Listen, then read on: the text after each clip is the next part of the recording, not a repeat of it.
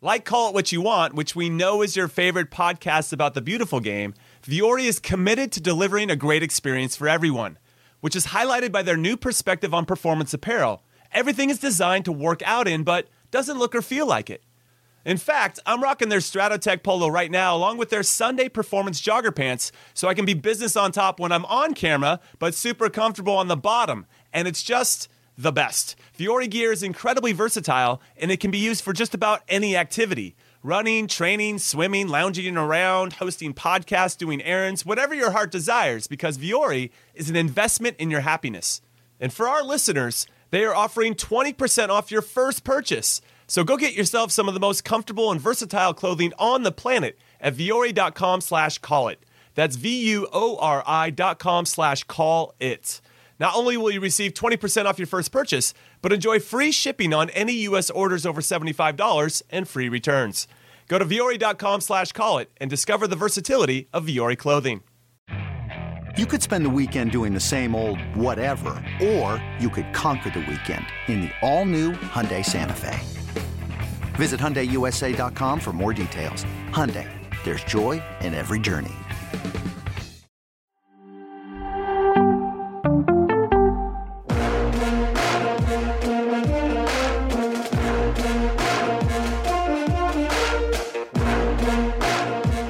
What is up, everybody? Welcome to In Soccer We Trust. It is me, Hollywood Heath Pierce, and Charlie Chuckwagon Davies, and we've got ourselves a pretty fun show because we've now had a few days to reflect a little bit, gain a little bit more perspective, and we're going to talk about player rankings, grades, the overall perspective of this national team. Were we too harsh? Were we too soft? Were we a little bit too emotional at times? We're going to get into all of that, but first, Charlie, how you feeling on this, what is it, Monday morning? Seriously. That's crazy, man. I'm so lost in this tournament for a few weeks now that I don't even know what day it is. But I'm back in Dubai now. I had a chance to go to the France against Poland game.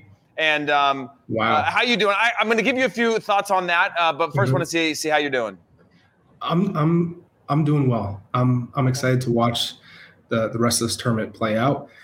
I've had some time to decompress. I know we're going to get into that to really think about what the U.S. men's national team's mission truly was, and how did they look to us? Did they impress? Did they move forward?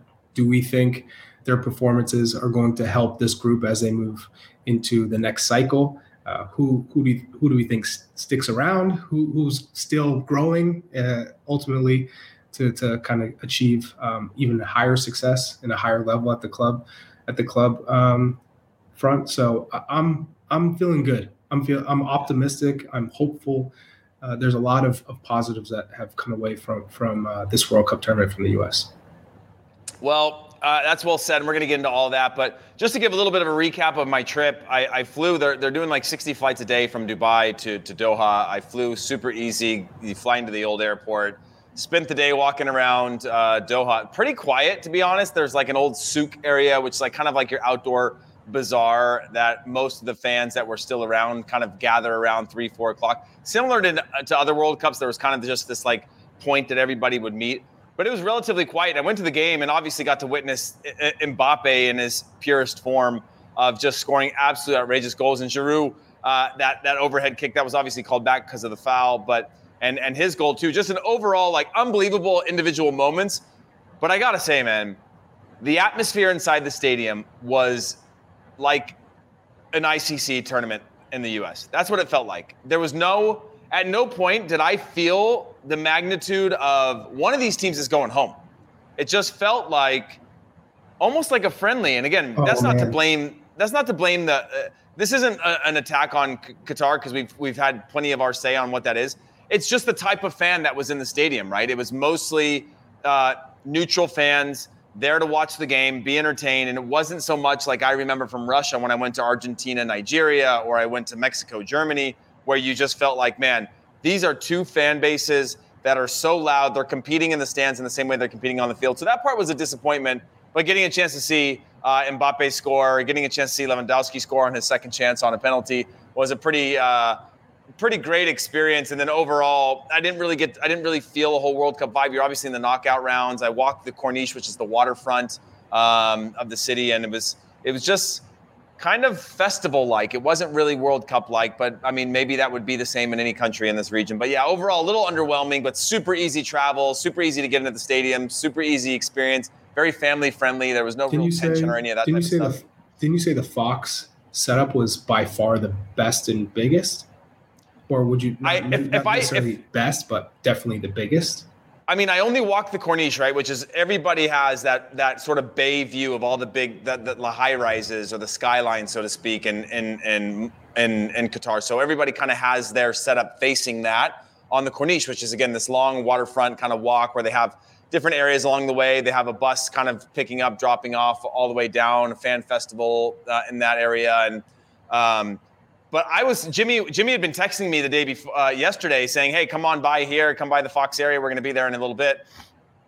But when I walked, I just kept walking and never got there. Today, I walked the entire thing and all the way into the sort of West Bay area where the skyscrapers are, and saw theirs. And it's like this island out, and it's like almost like this gigantic house out on the edge of the water. Everybody else had sort of your designated booths similar to Russia when you're overlooking the Kremlin or some of the other areas that you're overlooking with the broadcast booths. And it was just kind of two studios, and I saw Fox kind of taped and plastered onto all over it. So I'm assuming that's what it was. It looked like some of the things that I've seen. Obviously, I've been in Dubai, so I've mostly only had access to be in sport on the occasion. I have some access to Fox. And so from what I could tell, that's the one. And it was huge and it was massive. And it was the biggest one that I had seen, other than most of them were like, you're in like these almost like stages built into the sky that are built out of nothing. This was actually a pre-manufactured building that was already there that they seemed to take over for the broadcast. And so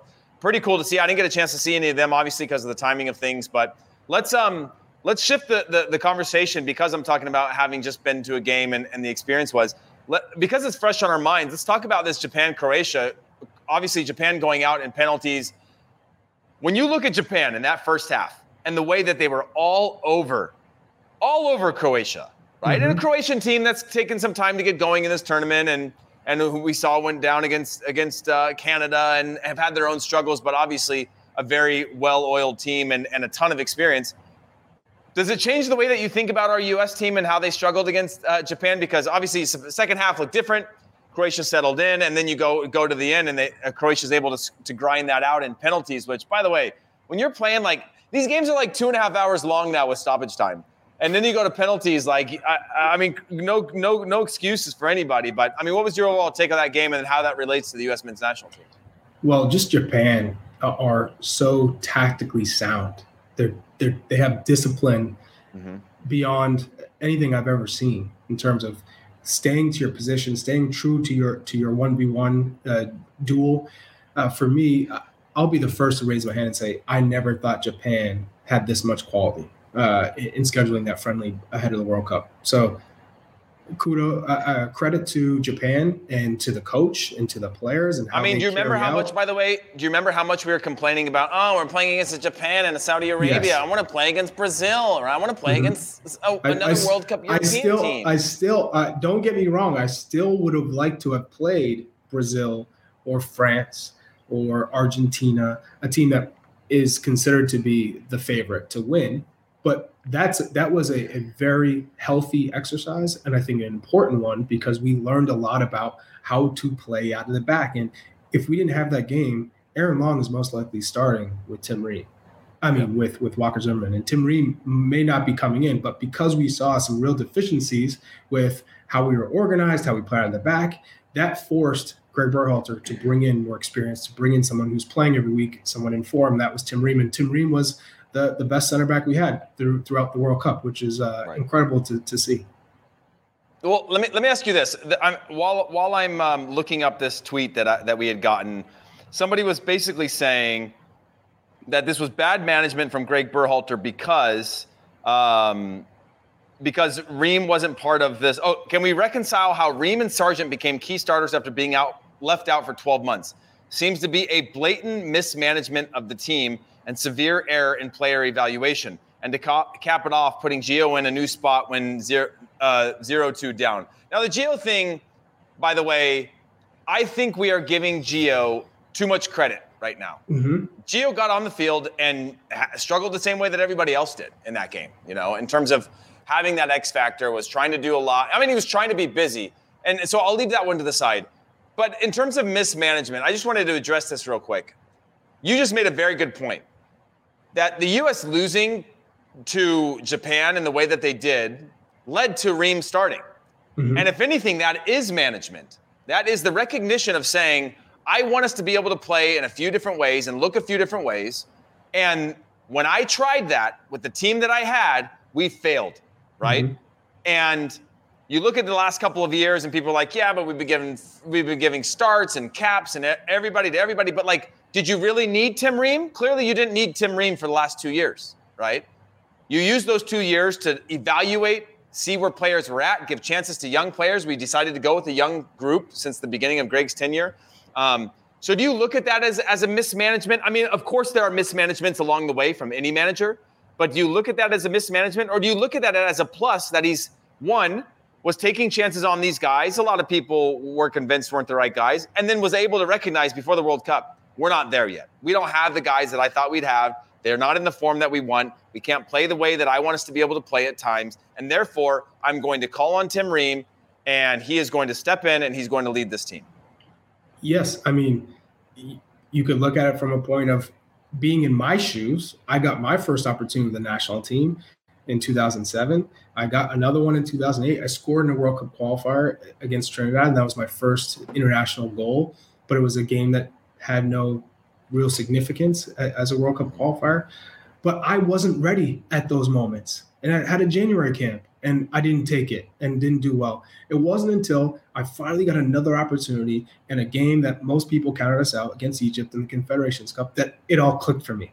And so that's not on the manager. That's on the player. I had opportunities. Tim Ream had opportunities and Josh Sargent had opportunities, and they didn't take it. So how can you all of a sudden say it's the manager's fault for not including them if they didn't perform well, right? So that's what I look at. And Josh Sargent, by the way, hasn't really been a huge, in the last couple of years, and yes, he had some injuries, hasn't been a huge standout player for the national team. Mm-hmm. It's not like he's been this like undeniable thing. We saw when he had his best year in Werder Bremen with 9 goals, and then you go through all of last year in the Premier League, and he struggled, right? And so there were some things that go with that. But to me, I'm not giving Greg credit. I'm actually criticizing Greg for a lot of things, which we'll get to. Yep. But at the same time, that recognition of I need to get my players from here to here. Tim Ream is already here. Now, do I think that Greg had always had a plan to bring Tim Ream? Absolutely not. I don't think he ever had that plan to bring Tim Ream, but I think Tim Ream's performances and his consistency and his experience started to become glaring, right? Thanks. On the wall, in his eyes, every day of the week, 24 hours a day, going like, you are going to make a fatal error if you don't bring this guy in, because the guys that you have right now, who you trusted, are not rewarding you with that trust over the last bit of time. And I think that there's a very, very clear distinction in that, because we went with that. And yes, people started saying, well, what about John Anthony Brooks as well, and all these other things. But like the people that were hardest on, they loved Walker Zimmerman, although he had a dip in form throughout this year, but he was sort of the guy, stepped in for a bit. And then Aaron Long and most of the others, other than Chris Richards when he was healthy, were hated by the fans. Not hated, but just like thought as like not up to snuff for a national team starter. And Aaron Long didn't play. And so I think those are moments that we have to look at it and say, there was a recognition of, I was hoping to get somebody here, or whatever your reasons are, wasn't working, I'm going to make the change. And I'm actually happy that we didn't use 2.5 years of Tim Ream in that position, because we've always said, you know exactly what you're going to get from Tim Ream. And he showed it in the World Cup as our best defender. And we got to see what Miles Robinson developed into. Unfortunately, his Achilles injury took him out of the picture. And then Chris Richards, and you got a chance to see a lot of players. And let's be honest, we're playing in CONCACAF. You can get away with not playing players at a certain level and still get results. It's going to be tough. It's going to be tough no matter who you put on that field. But you can get away. You go to the World Cup, it's a big difference. You put that third ball to the back post against Netherlands, doesn't get scored on. No one puts that. No one hits that ball in CONCACAF and punishes you for not being organized. And so I think that's where we should move this conversation into what they didn't get right. When you look at Greg Berhalter and the tactics in the first half and getting teams to play and the selection. It got you Wales in the first half. 45 minutes was phenomenal, but you didn't have a 9. Okay, you didn't have no striker really developed until the Iran game. And Sargent wasn't a goal scorer, but he was a facilitator. He's a big reason why we had opportunities and we had possession in the attacking half. So I'm the first person to stand up and give Josh Sargent a round of applause for his performance in that game, because that is the type of all-around involvement we need from a 9 without the goal scoring. Basically, he did everything else except the goal scoring. And then when you don't have him, to put Jesus Ferreira there makes absolutely no sense, because he's not a striker. His form dipped considerably towards the end of the season, so you throw that into the picture. And then if you're going to play a withdrawn 9, then you might as well play Gio Reyna there or Christian Pulisic there or somebody else who can give you a little bit more than what we saw in that first 45 minutes. And yes, we had an amazing opportunity in the second minute of the game with Christian Pulisic. Yeah. But you weren't able to build off of that, because you didn't have a player who could be a threat. He was literally a fill-in. That's not what you need in a World Cup. So you look at the depth and the options we didn't have. After Gio Reyna and Brandon Aronson, there was no goal-scoring threat. And then would you have, Charlie, would you have done this then if you had an opportunity to bring Pepe and Pifok? Would that have changed whether or not you have a 9? Yes, because when you look at the bench, you're like, and after Aronson and Reyna went in and we were down 2-1, I was like, okay, who else can we bring in to add some attacking energy? Shaq Moore? Yeah. No. Roldan? Yeah. No. Aaron Long? No. Luca De La Torre? No. Kellen Acosta? No. Joe Scally? No. So we brought an extra right back, which was not needed. An extra right back. And that's why I get so frustrated when I look at the roster, the 26 men. How does a player like Jordan Pifok not make this roster?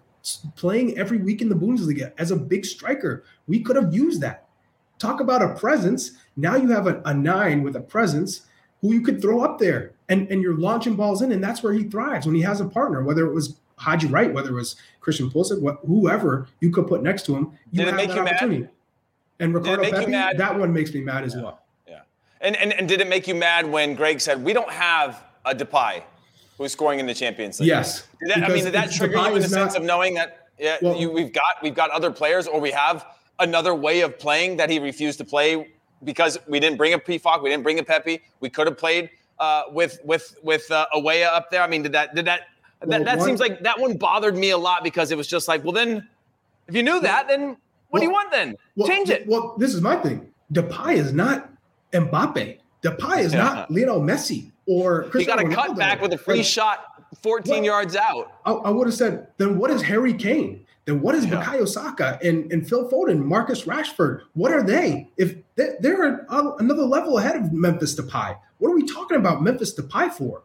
That wasn't what beat us. What beat us was our lack of creativity in the attacking third. That's what beat us. We were so predictable and one-sided that Louis van Gaal said, all right, I'm going to force you to play differently. And let's see how you guys can come up with opportunities outside of how you have up until this point. And we couldn't do it. And Memphis Depay has nothing to do with our class. We beat Spain in Confederations Cup. We've competed. This team's competed against England, was a better team over 90 minutes. And England is a favorite. We've seen how they've demolished to get into the quarterfinals. They demolished Senegal. And Senegal is a tough team.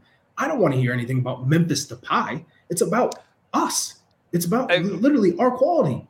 Well, let's go through the back lines. Let's go through each line. We won't go through individually because I think that's going to, take too long, and it's a little bit unfair circumstantially. But let me answer. Let's answer this question real quick. To be outplayed as a team is one thing, but to be outcoached is unacceptable. Was a comment we just had on here. Do you agree with that? Because there were times that I played in games and I was like, coach definitely got it wrong today. Because I was out there running around. But at the same time, and I tweeted this after the game, that I wish me as a player would have gotten all of the excuses that I'm seeing right now for the attacks on Greg Berhalter, that it's just like it's all his fault. Because also when you're on the field and you've got leaders and you've got captains and you've got just the fluidity of the game, you can also be accountable and responsible for the things in which you do. Now, when your press is off and all those things, that's where it can really fall apart, right? Because one guy goes, and now you're breaking lines, and now everybody's like, man, what's going on? Now we find ourselves down a couple goals. But the timing of it was, had Christian Pulisic been clinical, that could be different. And I know it's like, oh, yeah, but, it's a big chance. It's a massive chance against the team in the knockout rounds. He rushed it. What's that? He rushed it, right? Yeah. And the Netherlands, or when you talk about Depay in the Champions League, those players will punish you. And I do know that we don't have somebody that is going to punish you yet, right? I think we have some budding stars, but we don't have anybody that's like, hey, you give the U.S. a half chance, they're going to bury you. Yeah. And I agree with it on that context. But then when I think about the cutback that was won, but it's the timing, the amount of goals that I've seen just up to half, including Croatia's goal against Japan that just deflates you. Now Croatia goes into half, take a break. They come out in the second half flying in a different way. They get you to penalties, and now they knock you out.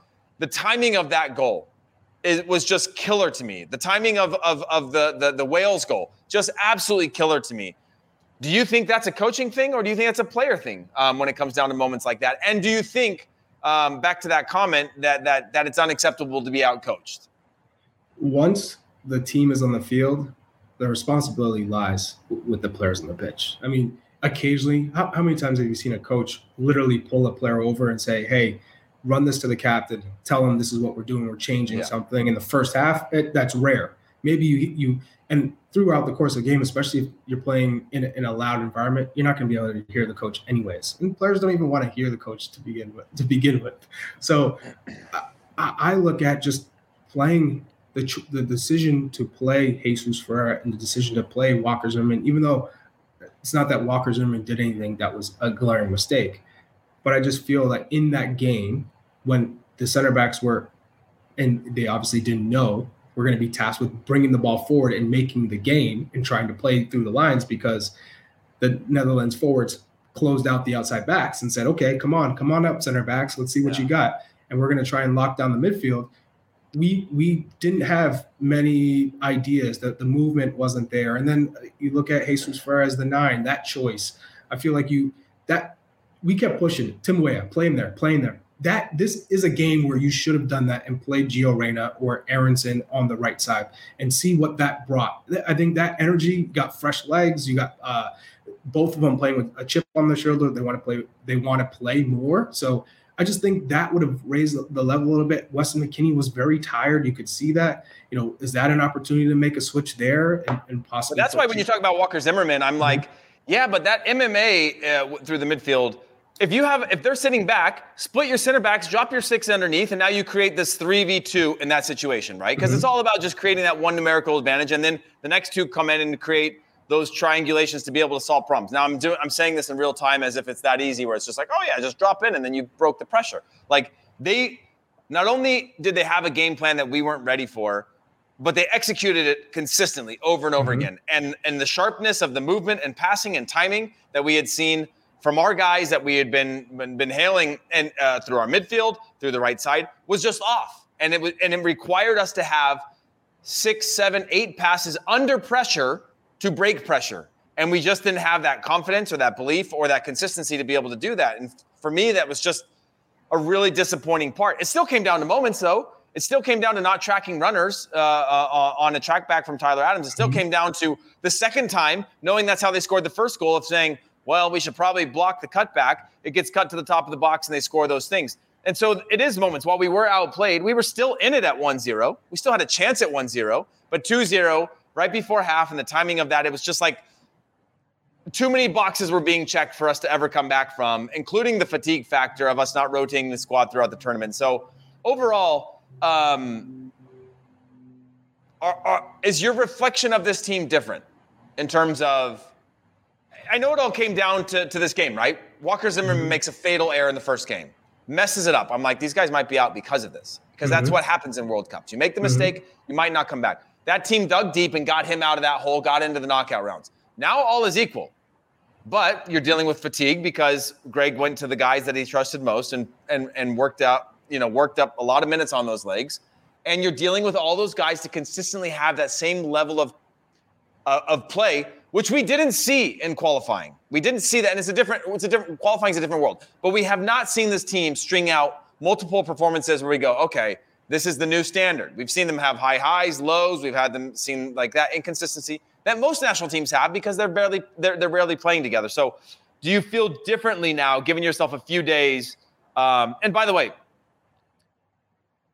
the second question on that, do you think we're at risk of looking at Japan and going, man, look at Japan. They fight, the passion, the fight, the discipline, all these things that makes them so good. Let's play like them. And then you look at Spain, you go, oh, tiki-taki, let's do what they do because that's working. Like everybody's finding something that works for them. And I feel like we're close to something, but still don't have that.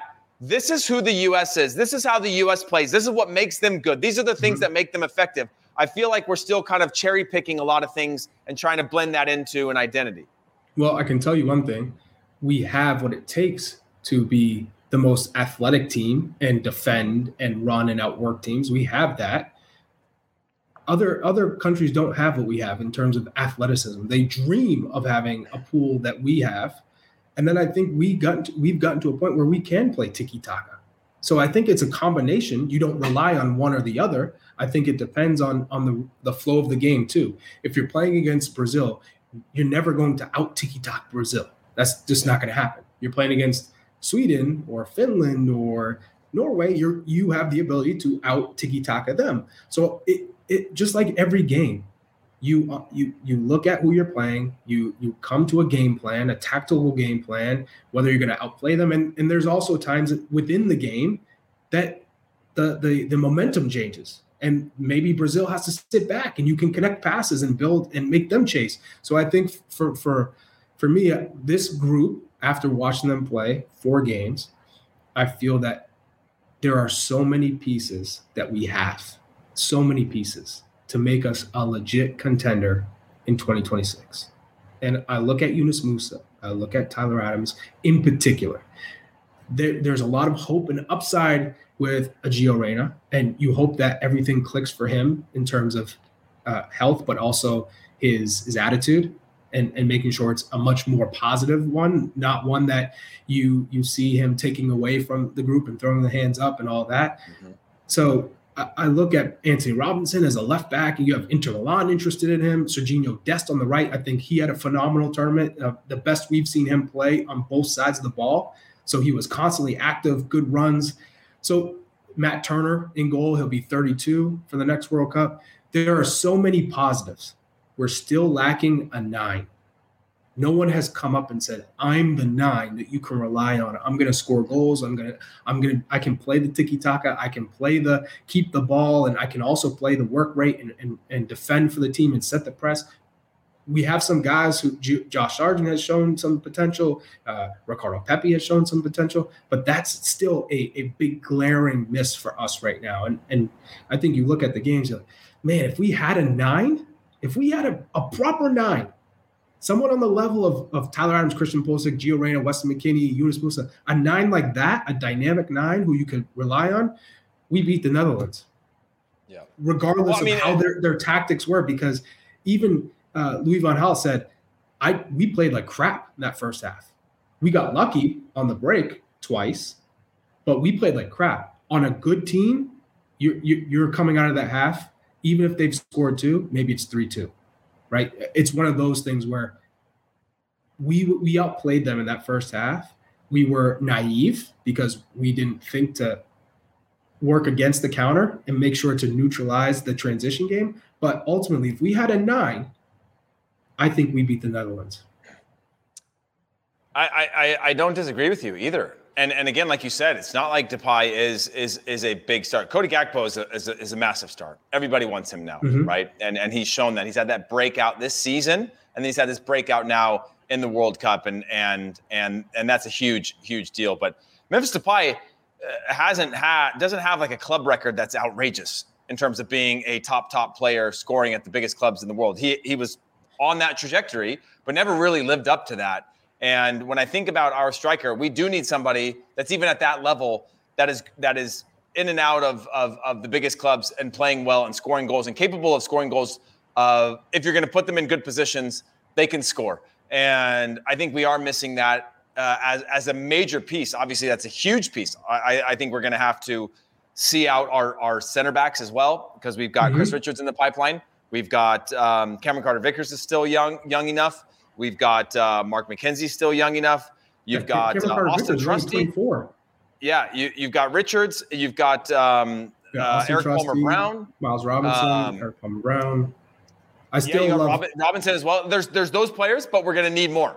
Right. Yeah, I mean, I'm hyped about a Taylor Booth. Watching him play right now in Holland, winning Player of the Month in that league, he just looks dynamic. I'm excited about how he can grow and see how he can incorporate into this midfield group. Just a dynamic look, because MMA, we love their work rate, how much ground they can cover, how they can just dominate a game in terms of winning tackles and getting it forward.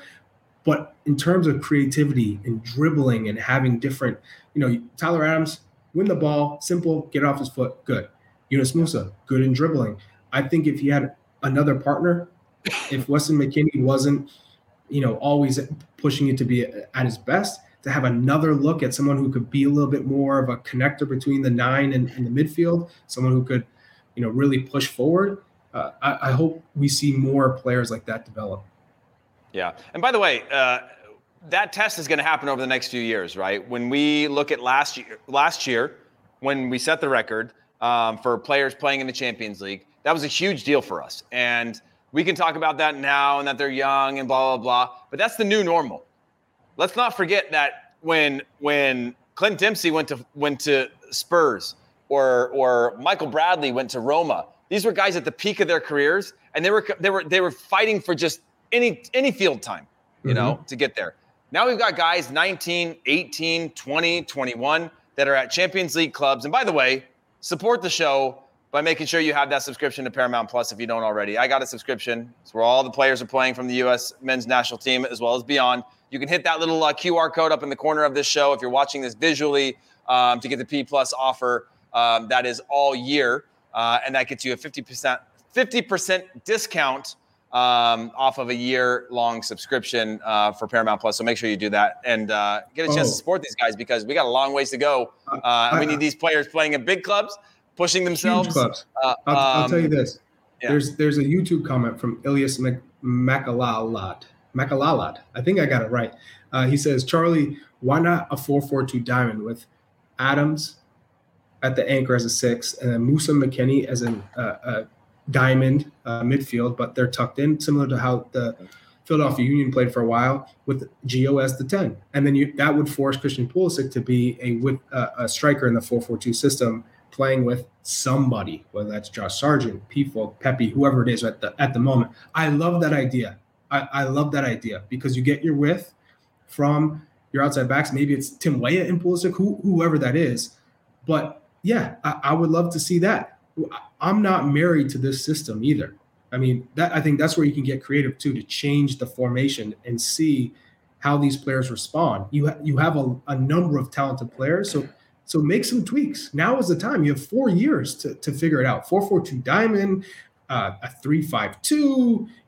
You have an opportunity to really try and figure out the way to get your most talented players on the pitch.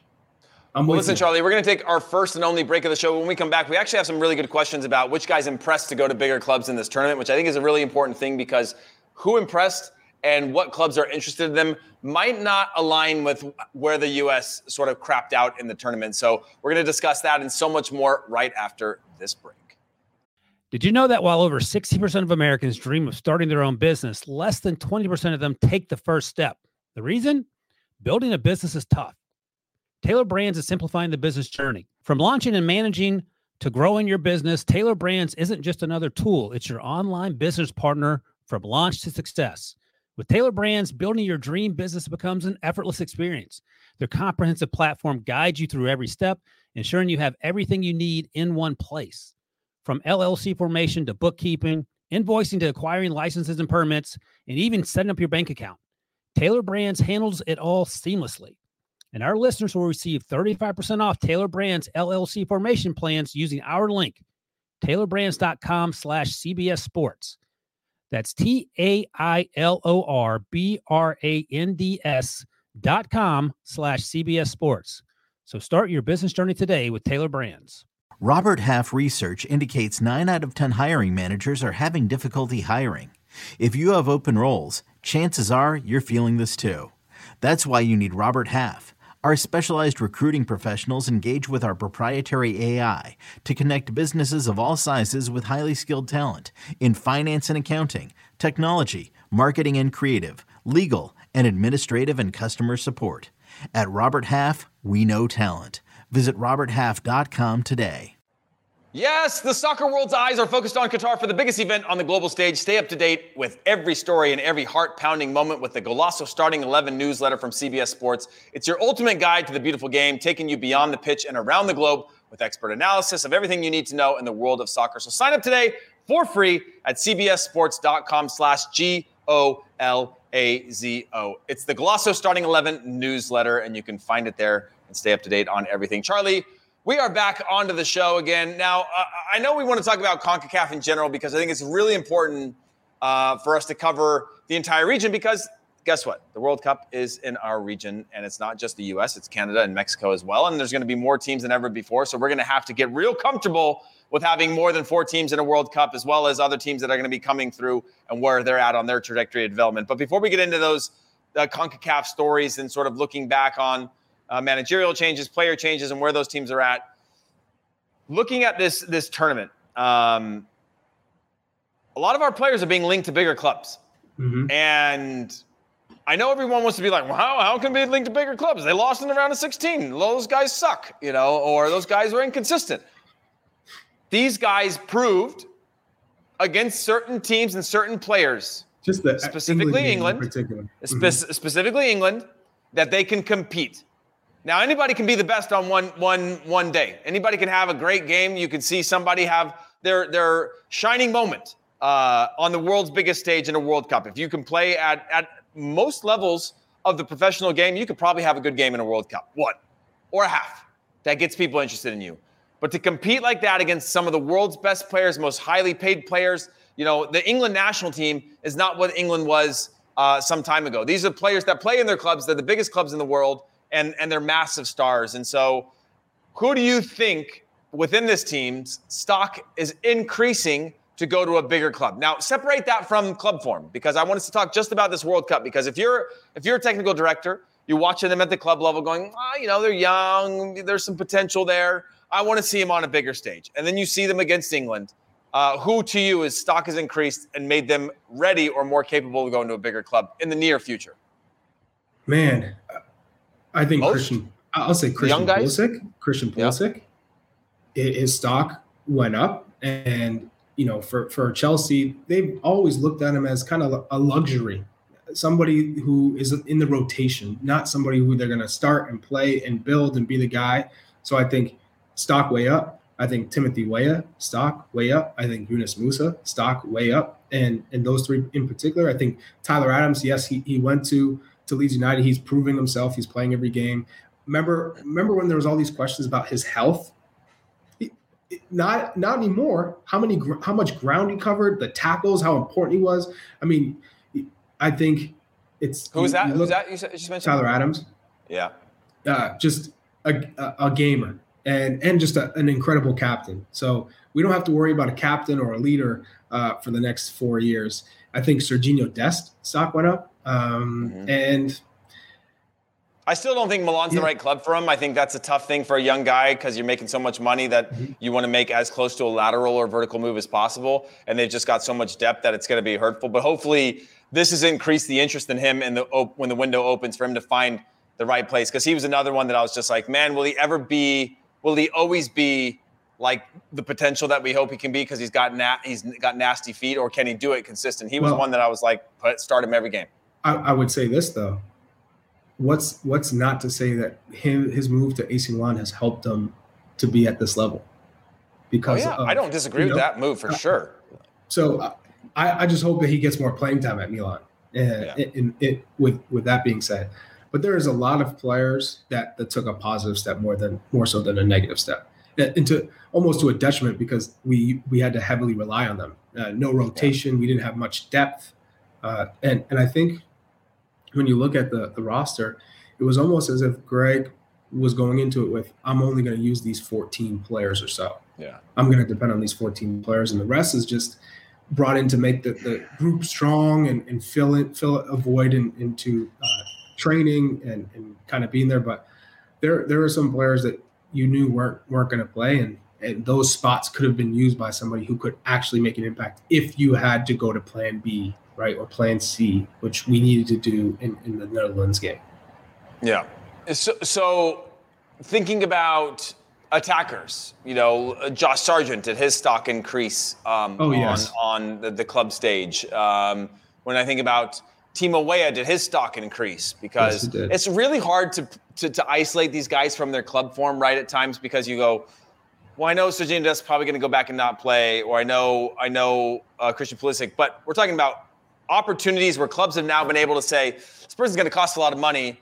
I haven't seen it yet because maybe their club situation isn't great, but now they've proven that they can compete. They've shown the upside that they have. And when you think about the potential of this young squad, what was it, the second youngest squad in the World Cup? When you talk about the potential of this group, it's incredible, and now they've got to go for 12 months of the year or 11 months of the year and prove that at the club level to continue growing, because that's where the real growth is going to happen. It's just, I think this World Cup has shown that this isn't just like a gimmick or that it's not hopeful. Like, we've got some absolute ballers in this national team in a way that this national team has never had, and at an age that we've never even gotten close to.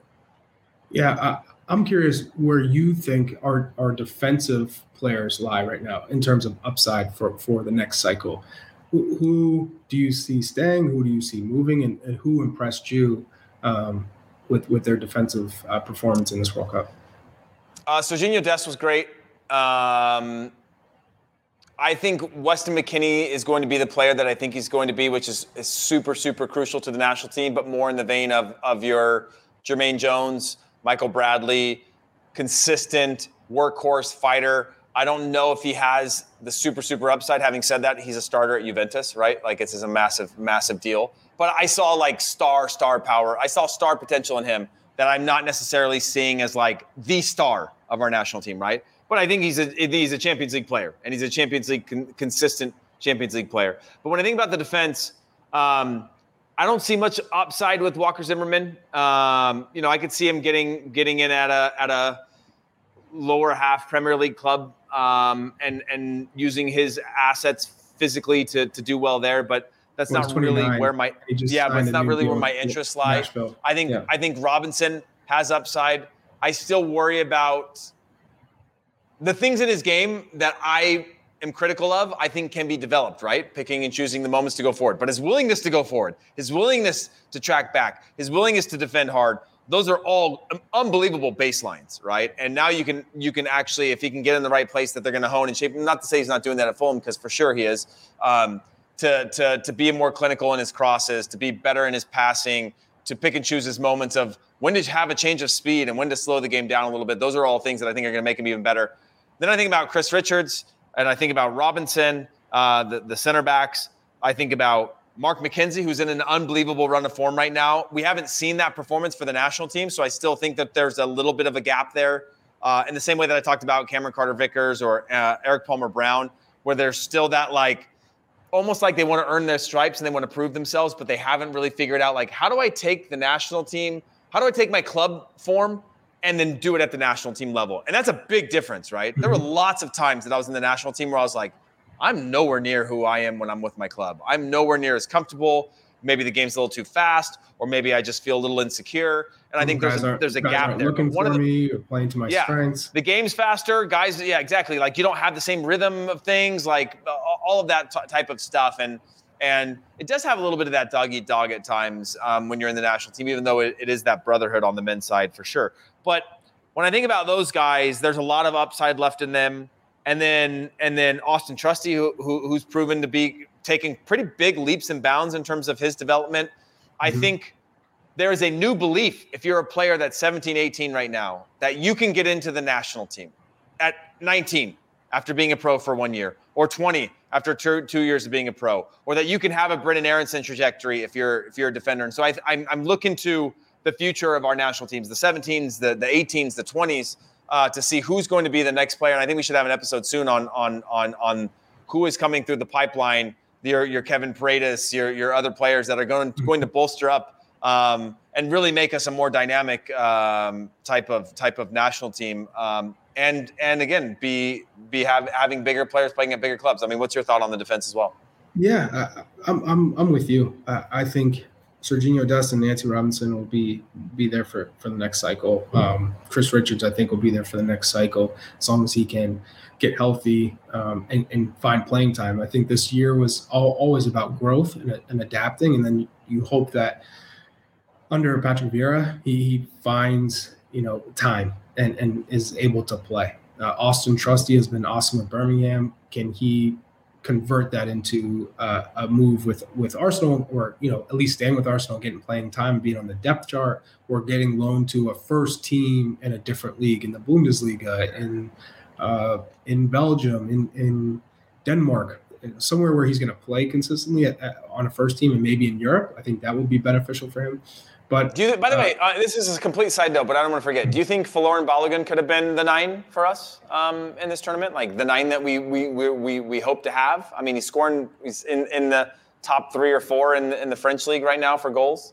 Yeah, I mean, I would have loved to see him first with the group. So I couldn't say he would have been the answer. He has quality, better than our depth pieces, that's for sure. Would he have been able to fill the void that we needed in terms of a 9 who's going to be consistent and a threat and score goals? I don't know, but I do know what he possesses. It's more than what we had in our depth chart. So I saw a comment from Keyshawn. What about Daryl Dike? What does he have to do? He has to work on his first touch. His first touch isn't international quality yet. I know I was really hyped. I watched him in college. I watched him in MLS in his first couple of years with Orlando City. He makes that move to the championship and just scores goals for fun. But he needs to work on his first touch. His first touch let him down. And if you saw him in the Gold Cup, his performance in the Gold Cup, it wasn't at the standard you need. But that's not to say he can't get there. So as long as he can just continues to work on his first touch, I think his movement is good and his finishing has drastically improved. But that first touch is key. Holding up the ball and when players play into your feet. Once he does that, then he can be effective with the national team. I like that. Well, let's talk a little bit about CONCACAF then, right? Because U.S. were the only team in CONCACAF to get out of the group stages. Not a great look for CONCACAF, especially as we're going into hosting this next World Cup. Obviously, Tata Martino out. Costa Rica and Canada failed to advance. Costa Rica had some sniffs of it on the final day, going up 2-1, about to send Spain and Germany out of the tournament, but just not strong enough. And I would look at the ranking of this of Costa Rica was like an any given Sunday type of thing, right? If they were going to get out with the team that they had, the players that they had, and the levels that they were playing, it was going to have to all come together consistently. They were very close to that, but I wouldn't say that the quality that they have consistently in terms of potential, like they're at the end of a cycle, and I think they were past the end of that cycle and hadn't been able to regenerate the new players in that cycle. But then when I look at Canada, I think they were extremely naive because what I saw from them against Belgium, what I saw from them in the start against Croatia, they were running on teams the same way that we saw in CONCACAF. Where you're like, dude, these guys can run the wings. They run at speed. They're very, very hard to stop. Whether it was Eustaquia or others in the midfield controlling the flow of the game. The defense that we've criticized, not criticized, but we were always questioning because we're like, these are all just like MLS defenders. And they were rotating them every qualifier, and they were just getting shutout after shutout because they were so disciplined. Just got absolutely ran over in the second and third games of this tournament. And then finally for Mexico, the upside that I'd say for Mexico, and I say this for the region, not because I'm a Mexico fan, but we need Mexico to do well, and for our region, is that there are players they are having the same conversations about players that played in this World Cup that big clubs in Europe want now. And Mexico doesn't have big players playing in big clubs in Europe right now. And they need that. We need those players in our region going abroad and challenging themselves outside of our domestic leagues. I think domestic leagues are super important.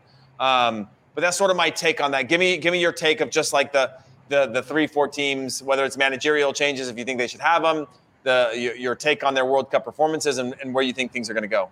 Well, I think Costa Rica they're all old. They're aging out. It's the changing of the guard, and in 4 years' time that they're going to lose Keylor Navas.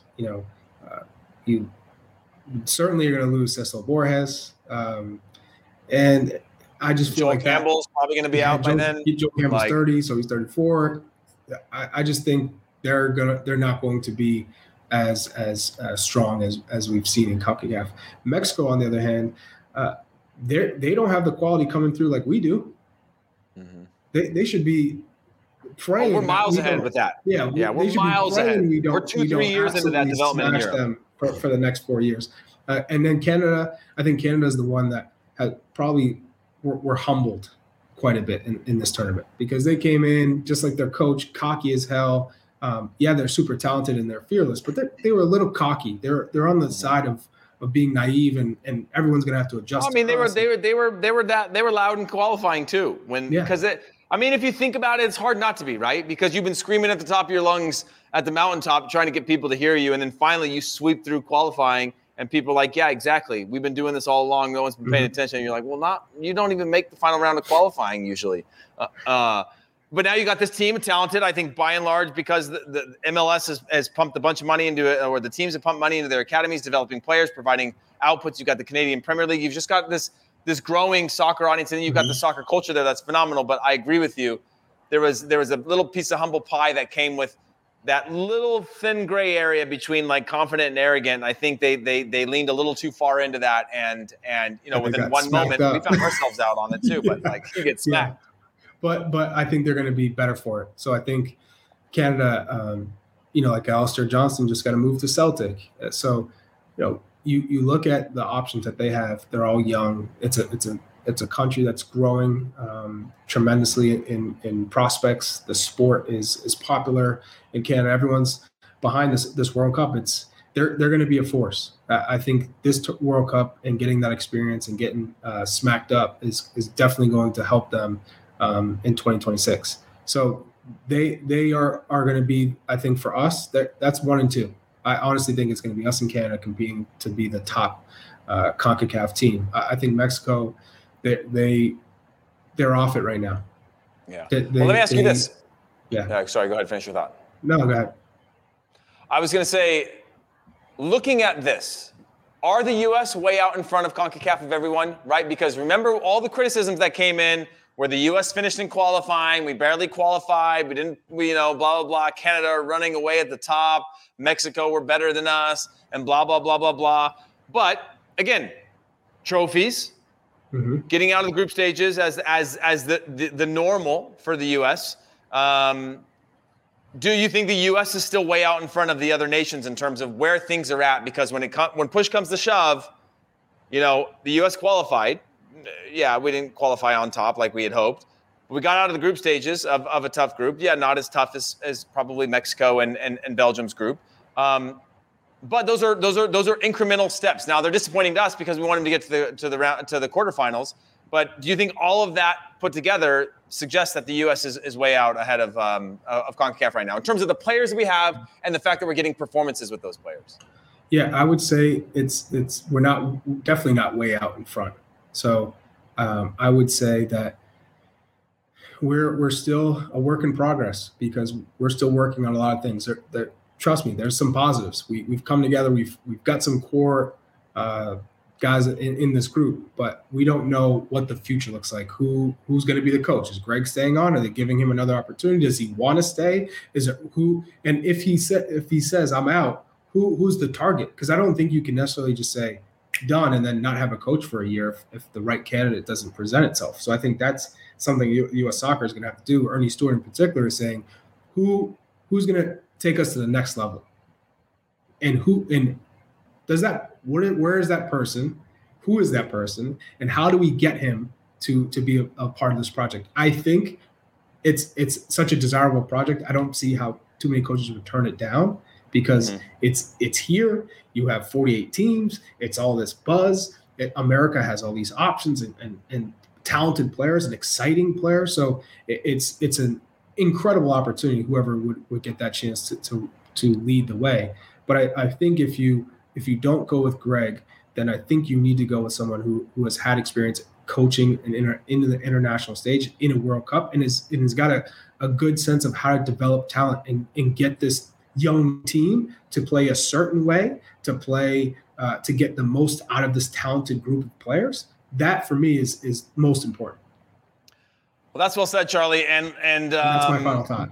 I like that. I'm gonna count that as your final thought. But what I want everybody to do that's still watching and or listening to the show, let us know what you want these episodes to be about. Now that we got a little time to dissect, do you want us to go player by player or line by line entire episodes? We can do a whole episode on Greg Berhalter if you want. Those are the types of things that we're going to now have the ability to do with the unfortunate fact that we're out of the tournament. And we got a long ways to go. We want to keep this show going. So, of course, let us know in the comments on the show or leave us a rating and review and just let us know something you want to hear. Ask questions, and we'll make sure we get to those. And by the way, if you're listening to this on CBSSports.com, we want to let you know that you can subscribe to our YouTube channel or our podcast by simply searching In Soccer We Trust. We are available on all podcast platforms, and we'll deliver world-class soccer coverage during this World Cup and beyond. So go find us if you like what you are hearing. So, of course, on behalf of myself, Charlie Chuck Wagon Davies, our production team, CBS Sports, and everybody at home or wherever you are that are listening and are watching, we appreciate all of you, and we will see you guys next show.